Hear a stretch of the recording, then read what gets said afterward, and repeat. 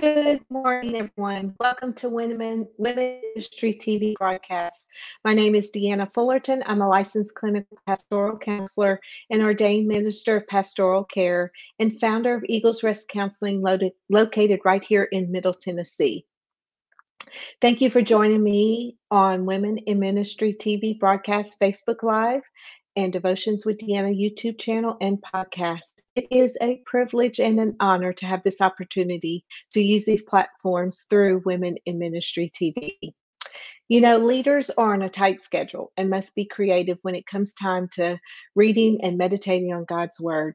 Devotions with Deanna was created as one of the solutions to support busy leaders.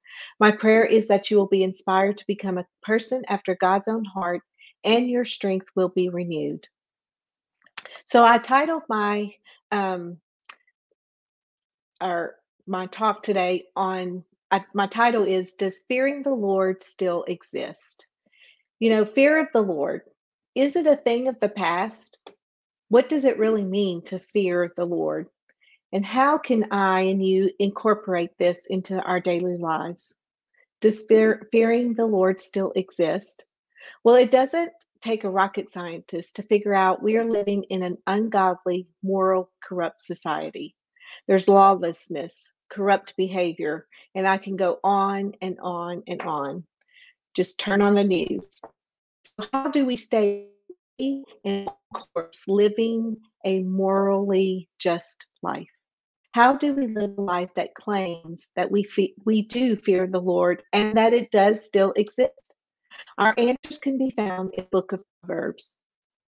One of the commentaries I was reading this week says Proverbs was written by Solomon, and it's not just a collection of sayings without any regard for orderly arrangement.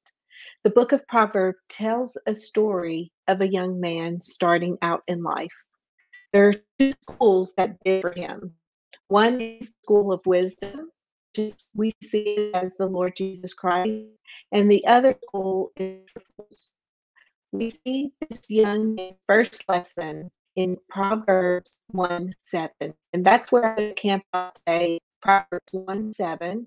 It says, "The fear of the Lord is the beginning of knowledge, but fools despise wisdom and instruction."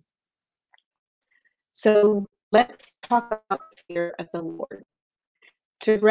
What I have found in reading and compares and dictionaries this week is to recognize the Lord, His might, and His holiness.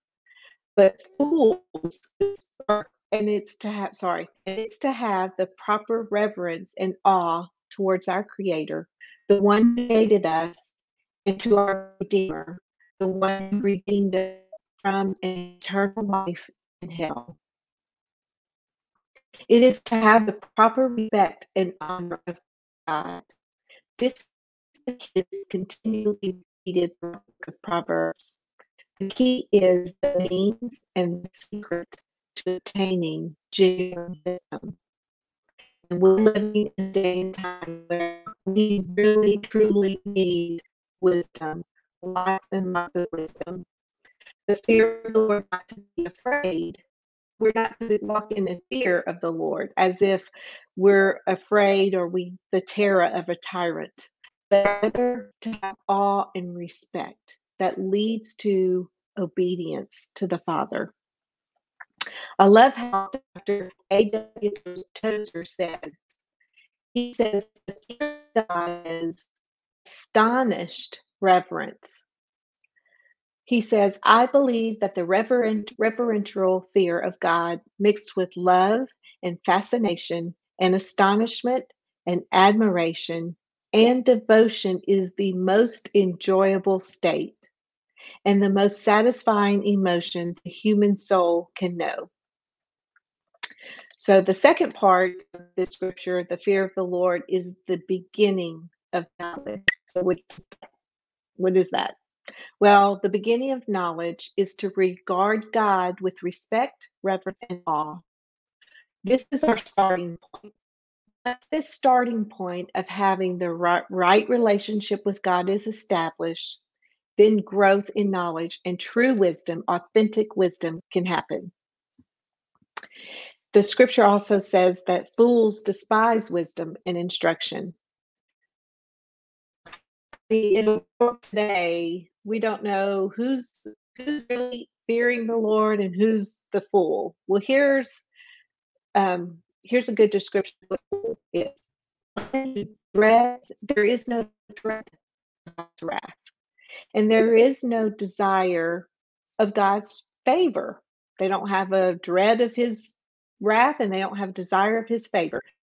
They do not want to even hear from you or from any other Christian or God-fearing woman how they can escape God's wrath and how can they obtain his favor. They could care less. That is the description of a fool. So that was just one scripture, Proverbs 7.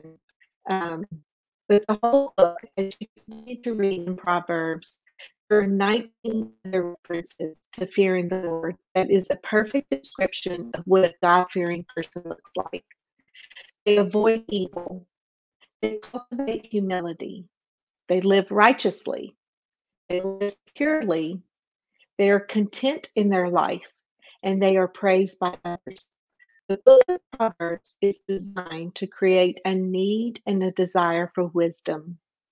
It's a prevention and remedy for all ungodly behaviors and lifestyles. And it is our how-to manual for practical righteousness in every area of your life. As I said just a few seconds ago, I believe we're living in a time when the question is not, do you want to be a wise person? But when are you going to be asking the Lord for wisdom, for knowledge, and understanding all areas of your life? The body of Christ needs this. Every single one of us needs to know, needs to start asking the Lord for his wisdom, his knowledge, and his understanding. The world needs to see God-fearing Christians. They are desperately looking for God-fearing Christians. And the other point is this is our legacy, and all people deserve to be handed down this awesome legacy. In my opinion, it's the only way to live. I'm going to leave you with this. Proverbs 14:2 says, He who walks in his uprightness fears the Lord, but he who is perverse in his ways despises him. Do others see in you that you fear God? And the next time we meet, I will be talking about what are the results? What's the benefits of fearing the Lord? Because there are benefits, and I do want to talk to you about those. So I want to leave you with these questions. Do you have a healthy fear of the Lord? Do you desire to have a healthy fear of the Lord? And is there someone that you lead that desperately needs God's wisdom in their life? And are you willing to share with them the foundation, the very key? We've been handed a legacy. Are you willing to hand them that legacy and teach them how to fear the Lord? Let me close this time in prayer. Heavenly Father, I just thank you for those that are listening and watching either live or the recording of this. Lord, I pray that if they do not have a healthy, godly fear of the Lord, that they would be searching that out, that they would begin to know what is that all about, and that they would look at you and on you with such awe and reverence, that you are our key to living out a life full of wisdom. And the world is searching for that, and they're needing that, and they're looking to Christians for this. How do you live a life in this world full of wisdom?